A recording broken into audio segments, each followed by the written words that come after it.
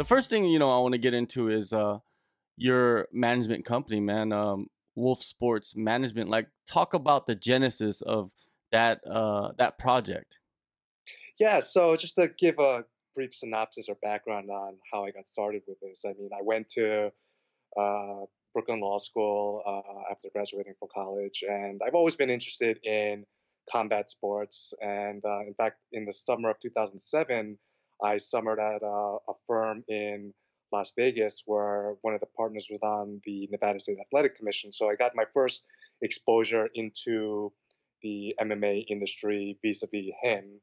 And it's something that I was always interested in, and I always paid attention to the legal and regulatory aspects of MMA. And a few years ago, when Marcus Cern was starting to come into his own with his own career, he got to a point where he asked me to help him with uh, getting fights and just being his manager, and started helping him. And he was my only guy for a few years, and eventually people saw what I was doing with him, got him fights at Bellator, got him sponsorships, and I trained at Renzo Gracie, and eventually, actually, it was Naaman Gracie. He put me in contact with Tiago Hella, and that's how I ended up helping him out with managing him. And along with that, Hobson Gracie put me in touch with Talita Noguera and Aurelio Pimenta, who was her translator and my partner with Talita. And so it was really over the course of this year where things started to take off. And after the Bellator event this past couple of weeks ago, I signed a bunch of new guys that were in Polita's camp, and hopefully have a few more to announce in the next few days, actually. Marcus, he's your first guy, first Yes. client. How did you meet him? Did you meet him on the mats? Were you training with him? Is that how you got connected? Yeah, so that's actually a really good question. Funny story to that because so I wrestled in high school back in like I graduated in 2001 and in Scarsdale, and he wrestled in the same section as me. So he wrestled for East Ramapo. He was a multiple time section champ, and I remembered who he was, and it was through a mutual friend, one of his coworkers. He works at a you know financial institution in the city. Introduced us, and we got together over dinner once, and we were kind of chatting, and then I was connecting the dots, and I was like, wait a minute, are you the Marcus Cern, Section One Marcus Cern? And that's when it just kind of hit, and the rest is history. We just went off just nerding out on Section One. I still feel bad for our friend. We totally neglected her in that conversation because we were just totally catching up on all things wrestling and MMA. And I mean, I mean, more than just being his manager, he's one of my brothers, and I could say that really. I'm looking forward to saying that for all of my fighters. I want to be able to treat them like family and so forth. Now, picking it up, the last year, signing all these guys. Why Wolf Sports? Where does that name come from? So have you ever seen Pulp Fiction? Yes, of course. Yeah. So if you remember the character played by Harvey Keitel, the Wolf, and Yeah. that's exactly where I got my inspiration from because that character is just down to business. He knows how to prioritize. He's a tactician. He he introduces himself as I'm Winston Wolf.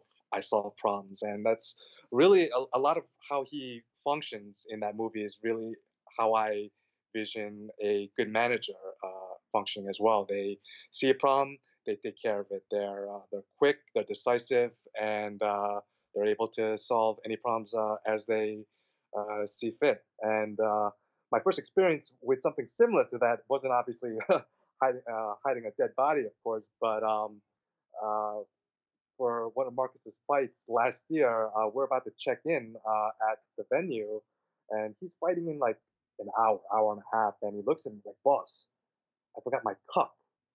It's like, "What?" And, I mean, he needs his cup to fight, obviously, and so I had to look up like the nearest sporting goods store. It was like an hour away, and just like in the movie, I just zoomed over. I got there in like half an hour and got back with like a bunch of different cup sizes.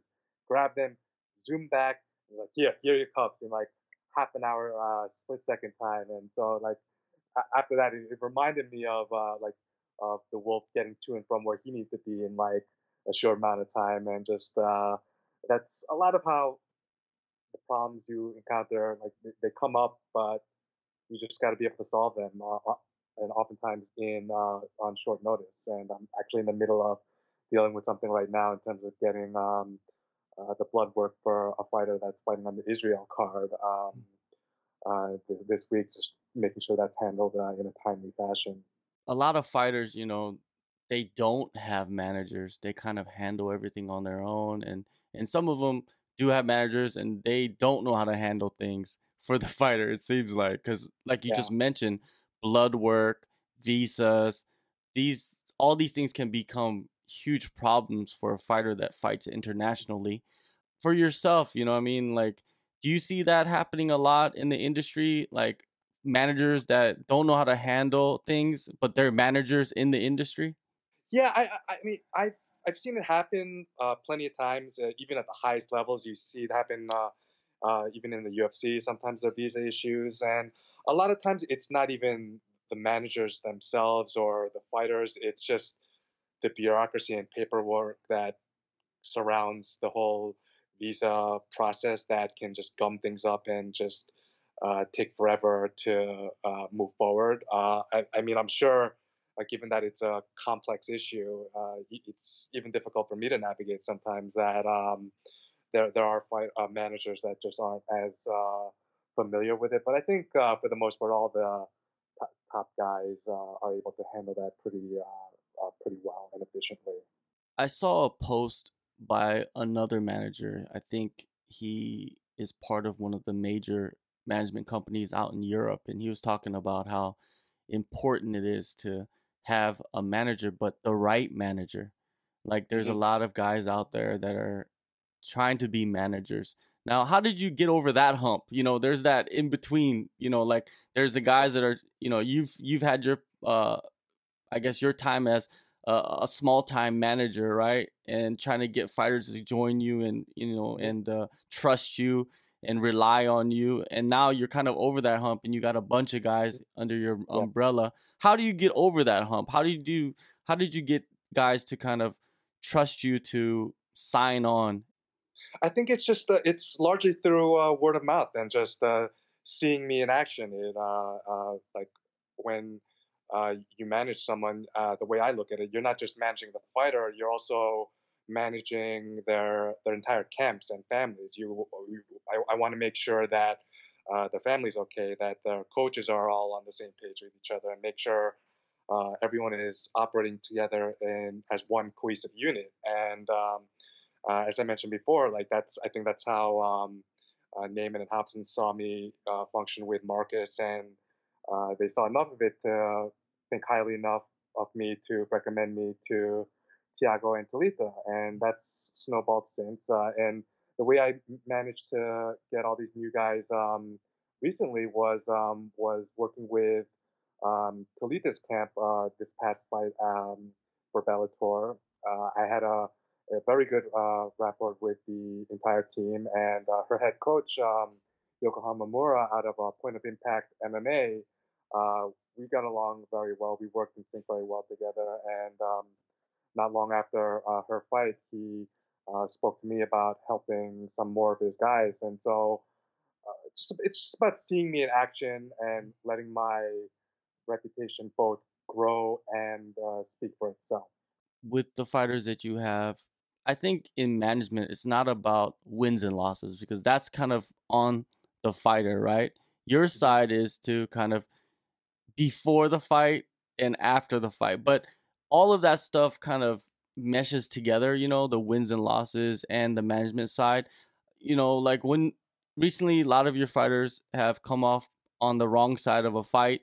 What do you Mhm. do? Like, how do you kind of do you go there and do you comfort them? Do you kind of give them their space? Like, how do you handle all of that? Yeah, it's like a touch and feel type of thing. Mm. Yeah, it was.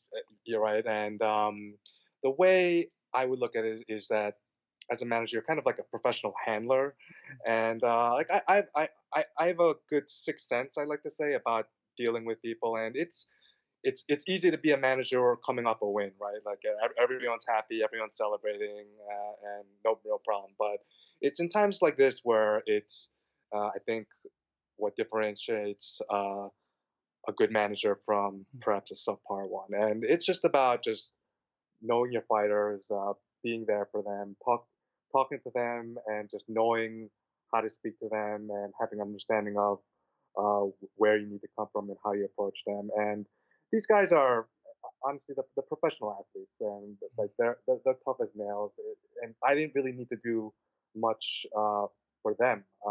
Like Marcus and Talita, they both had tough losses, but they've gone through tougher in their lives. To be honest with you, they do this every day, and like of course they're disappointed. Of course they're frustrated, but they're as mentally tough as anyone I know. If anything, they were more concerned for me sometimes, and like I can't feel bad about it if they themselves aren't feeling bad about it. And of course, I'm still there to make sure that they're okay, their camps are okay, and again, it's not just them, it's their spouses, it's their families, their coaches. I want to make sure that everyone's okay and just thank them for what they did, keeping them safe in and out of the cage, and just keep them encouraged because there's a lot to build off of. They are better fighters exiting the cage than when they came in, and it's on to the next one. There's always another fight.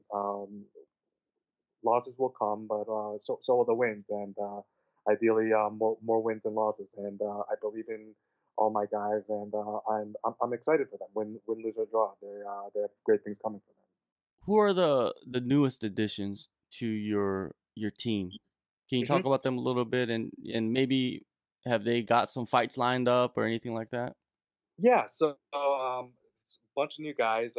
First is George Becerra. He's welterweight. He's got a very established record, 21-13. He's fighting out of Brazil. I have uh, these guys coming up are out of Point of Impact, Talita's camp. I have Tommy Ferguson, heavyweight, Darren Smith, lightweight, Jared Connor, featherweight, Kali Benjamin, who's also lightweight, and Jordan Frank, who's middleweight. And Jared, he has a fight in Bellator coming up in January at the Forum. So I'll be out for them for him for that card, and ideally, if spots open up, can get some of those other California guys on that card as well. How do you handle getting new guys added to your team? Of course, you have the connection with Talita, but let's say a fighter reaches out from Russia, or from France, and that's a big distance, between you and them. Would you be open to managing guys from other countries, or even out in Asia?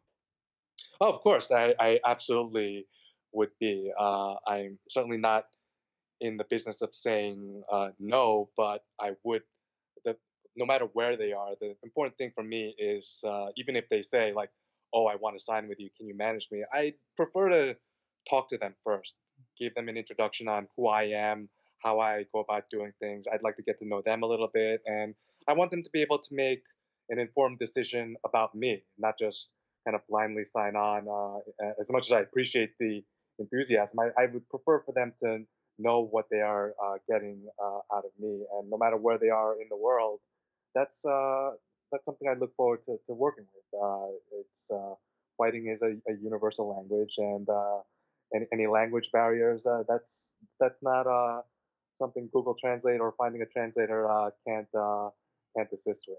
With interviews, with fighters getting interviews, a lot of fighters, they don't want to do interviews. They don't want to talk to people. They just want to train and fight. What is your protocol, so to say, on getting your fighters to do interviews, and how do you pick and choose who to do the interviews with? Of course I've interviewed a lot of your guys, but like let's say another person reaches out, do you kind of go and research them, or do you just say, okay, just do the interviews, get practice in. You need the practice because when you become a bigger fighter, a bigger star, Mm. you're gonna have to do media all day, every day, and you got to get used to that. Yeah. I mean, I would do research to some extent on whoever requests the interview just to make sure it's not like some random or like weird guy that doesn't even necessarily have their best interests at heart. But in terms of like how I would advise them uh, in the interview space, I think it's also about like timing. Like if they have something coming up in like a week or two, that's when say I'd be like reach out to you and like, hey, if like Marcus or Talita, they have a fight coming up in a couple of weeks. Why don't you? I think it'd be a good time for them to have them. And like probably next month, I'll have Jared um, on with you. And for the people that don't want to, and I've experienced that. It's hashtag fighter. Sometimes you have to deal with their personality. Sometimes it's hard to rope them in. Sometimes I don't try to force the issue, but I do try to recommend to them like if I do believe it'll be a good chance for them to get exposure, a good chance, as you mentioned, to practice their interviewing skills and uh, being used to having a microphone or interviewer speaking to them because hey, it's a they're professional athletes. It's a visible activity that they are doing, and it's part of the job description. If you look at some sports, all the mainstream sports, it's literally required, like post game interviews, and a lot of times they get in trouble for not doing so. But I think it's something that they should try to have fun with. It's a good way to uh, express themselves and let their fans see a side of themselves that they wouldn't ordinarily be able to present. And I would like them to think that it's like a cool activity for them to do and to ultimately develop their brand. In Korea, right, the management and all this stuff is a huge mess right now. Like it's been a mess for so long and there's lots of problems going on. And you as a Korean, and as a manager, would you be interested in signing Korean fighters, up and coming prospects, to kind of guide them a little bit better? And especially a Oh, lot of them want to fight in America. mhm. Yeah, absolutely. I would love to. I mean, that's one of my goals in the coming years to get some Asia-based fighters and specifically Korean fighters. That would be a huge boon for me and to be able to help them and ideally Korean MMA at large. A lot of my I know Hobson likes to call me like the Asian Ali, as in Ali Abdulaziz, and Okay. that's an honor for to be mentioned in the same breath as him. He's one of the biggest managers in the sport, probably the biggest manager in the sport, and to follow in those footsteps would be fantastic. Certainly, as it pertains to giving more exposure to Korean fighters, because I think it's still largely an untapped market. I know you have Korean Zombie, Duo Choi, and some other up and comers, but to a large extent, I think we're still waiting to see a lot of great fighters to come out of there. And it's an untapped market for fighters. And I know UFC is coming to Busan in December, and I think that'll be a great showcase for those fighters. And to the extent I can assist some of those local fighters in getting that exposure, I would love to. Because it seems like I know you have a great relationship with Bellator, and Bellator is going to have a show at the end of their first ever show in Asia at the end of December in Japan. Hmm. And I've heard Coker talking about, yeah, we're going to start doing shows or in Asia, more shows in Asia, and he mentioned Korea and I think he mentioned China also. Um, with that, in the future, I think it's going to be huge for you with that great connection with Bellator to have some fighters ready in the chamber, to get those cards filled up, right? Oh, absolutely, and I like that terminology that you use. Just keep having them in the chamber because my guys, for the most part, they're always in the chamber, ready, locked up, ready to go. And yeah, that would be a fantastic opportunity for any of my current guys, any guys that I may sign in the future. It would be fantastic to provide them that showcase there. And in addition to having contacts with Bellator, I chat with people at One Championship, and I also with Sean Shelby at the UFC. So just cross promotions, I always maintain chatter with all of them. It's Bellator's been the one that I've been able to get my guys in the most at this point, but whether it's them or any of the other promotions, absolutely, that would be a fantastic opportunity for them and for myself, quite frankly.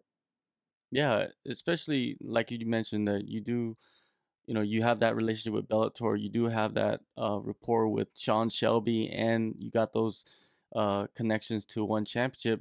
Nowadays, fighters, it seems like that's the top three. Do you believe that? Do you feel that with fighters? Like those are the top three promotions that these guys want to get to? Yeah, I would say that's. I mean, those are the big names that everyone knows across the line. There are certainly other major promotions such as Yeah. PFL and also like in North America, Combat Americas is Mhm.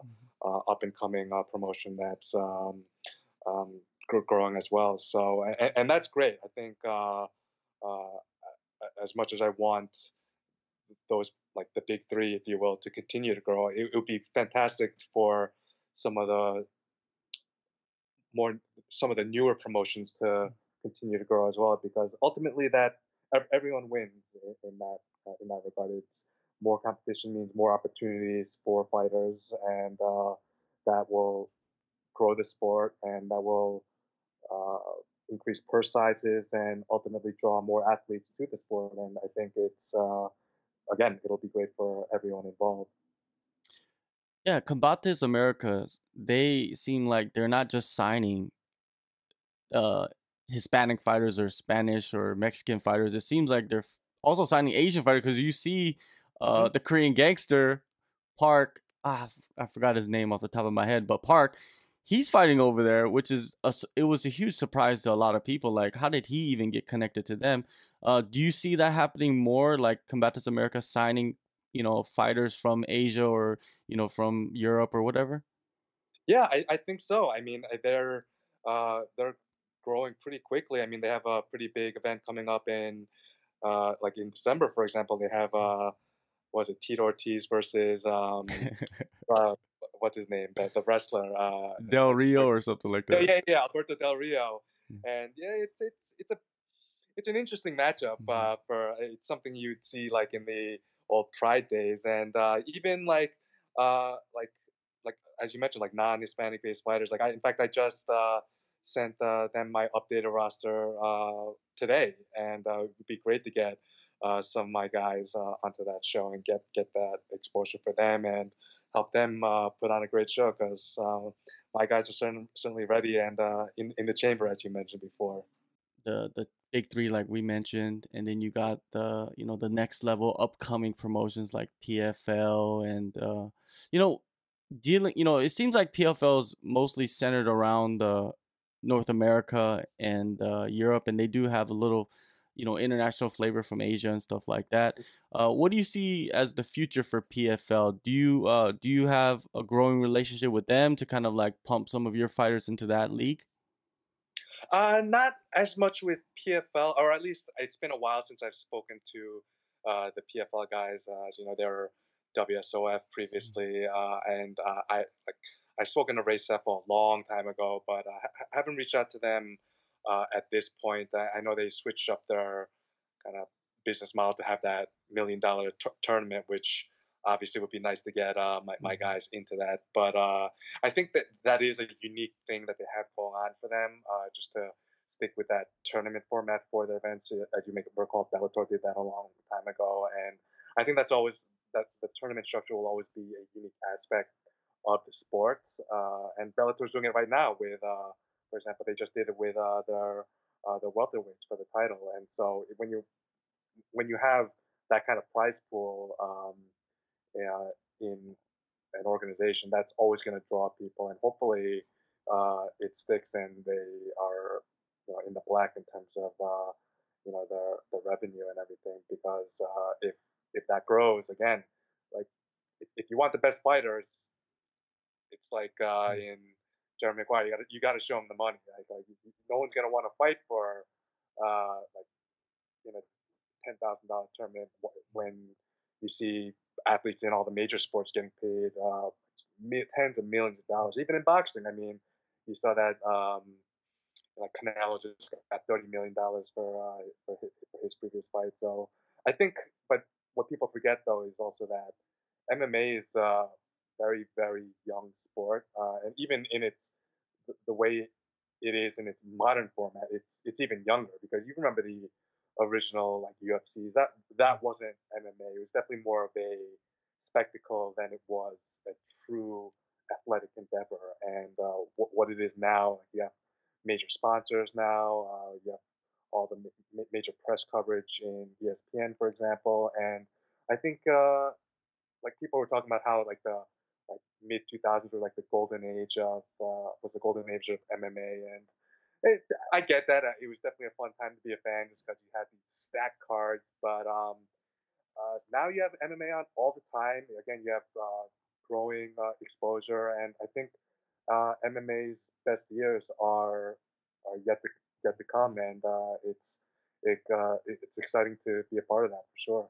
Stacked cards. I think right now you get stacked cards. It's incredible the type of cards that Ryzen can put on, and then one championship will put on these crazy title matches in one, like four title matches in one Uh, card, and then you got UFC's putting on pay-per-views where you got, you know, the top guys just going at it, and then you got Bellator with them. They also got the top guys in the world fighting for their divisions. It's spread out so much better now. yeah, And then you got the $1 million tournament with PFL, which is very attractive to any fighter. Like, hey, why not go in there and test yourself against the guys and maybe win $1 million? And even Bellator has the $1 million that they're giving yep, away for, yep. Douglas Lima. Like I feel that Douglas Lima is probably the, like, pound for pound one of the best fighters in the world, Totally. and he doesn't get enough credit. But hey, when you got $1 million and two belts, I don't think you need that much credit. You know what I mean? Ex- and when people see people fighting for $1 million, they're gonna know, and they're going to get that visibility. And again, it'll draw more attention to the fighters, so that's great for them, and it'll draw more attention to the sport itself, which will be great for the promotions. And yeah, you're right. You'll get all these more stacked and stacked cards, and I think you've been seeing that more these days because you've been seeing a lot of growth in some of these other promotions, such as Bellator and One, not just the UFC. And for example, Bellator does. They had some great signings. They signed Nick Newell, who's a great fighter, and it took him. He should have been signed by a major promotion a long time ago, in my opinion. And it's great that he has a great deal with Bellator now. And I don't know if you saw it, but Zane Rutherford just signed with a manager. He wants to jump into MMA. Aaron Pico obviously is one of the young prospects at Bellator, and these promotions do a great job in developing their talent as well. It's like a lot of times you'll see some of the more local regional guys on the prelims or like the lower end of the main card. Like for example, that's why you see guys like Marcus, Tiago, Talita out there, and even like in like regionally, like in Connecticut, Mike Kimball's another young stud of a fighter. So it's exciting to see like those veterans that are in there, like holding down the fort in the main card, and seeing some of these young guns come up as well. All right, Michael. Well, if a fighter's watching this, he doesn't have a manager, or if he's thinking about, making a switch to a high level manager like yourself, how would they get in contact with you and maybe, get at you directly and get some, get a conversation going? Yeah, at this point, I think they could just drop me a line directly. I'm pretty active on my Instagram, MK4019. My Twitter is MKMMA, and certainly happy to speak or have a conversation with anyone that might be interested in having me work with them. All right, Mike. Thank you so much, man, for the time, and I'm looking forward to you, spreading your wings and getting international with it, and maybe coming out to one championship or to Ryzen or, maybe, do you have where do you plan on going the rest of the year? Are you gonna stay in your home base or do you plan on going to any events before the end of the Uh, year? I think if anything comes up, I might travel. I definitely already in the books. I will be in LA in January, so that's just a couple of months away for the Bellator event there. And 2020, it's going to be a great year for Wolf Sports Management for myself and especially for all my fighters. Keep an eye out for them, and certainly I'll looking forward to having them speak with you as well.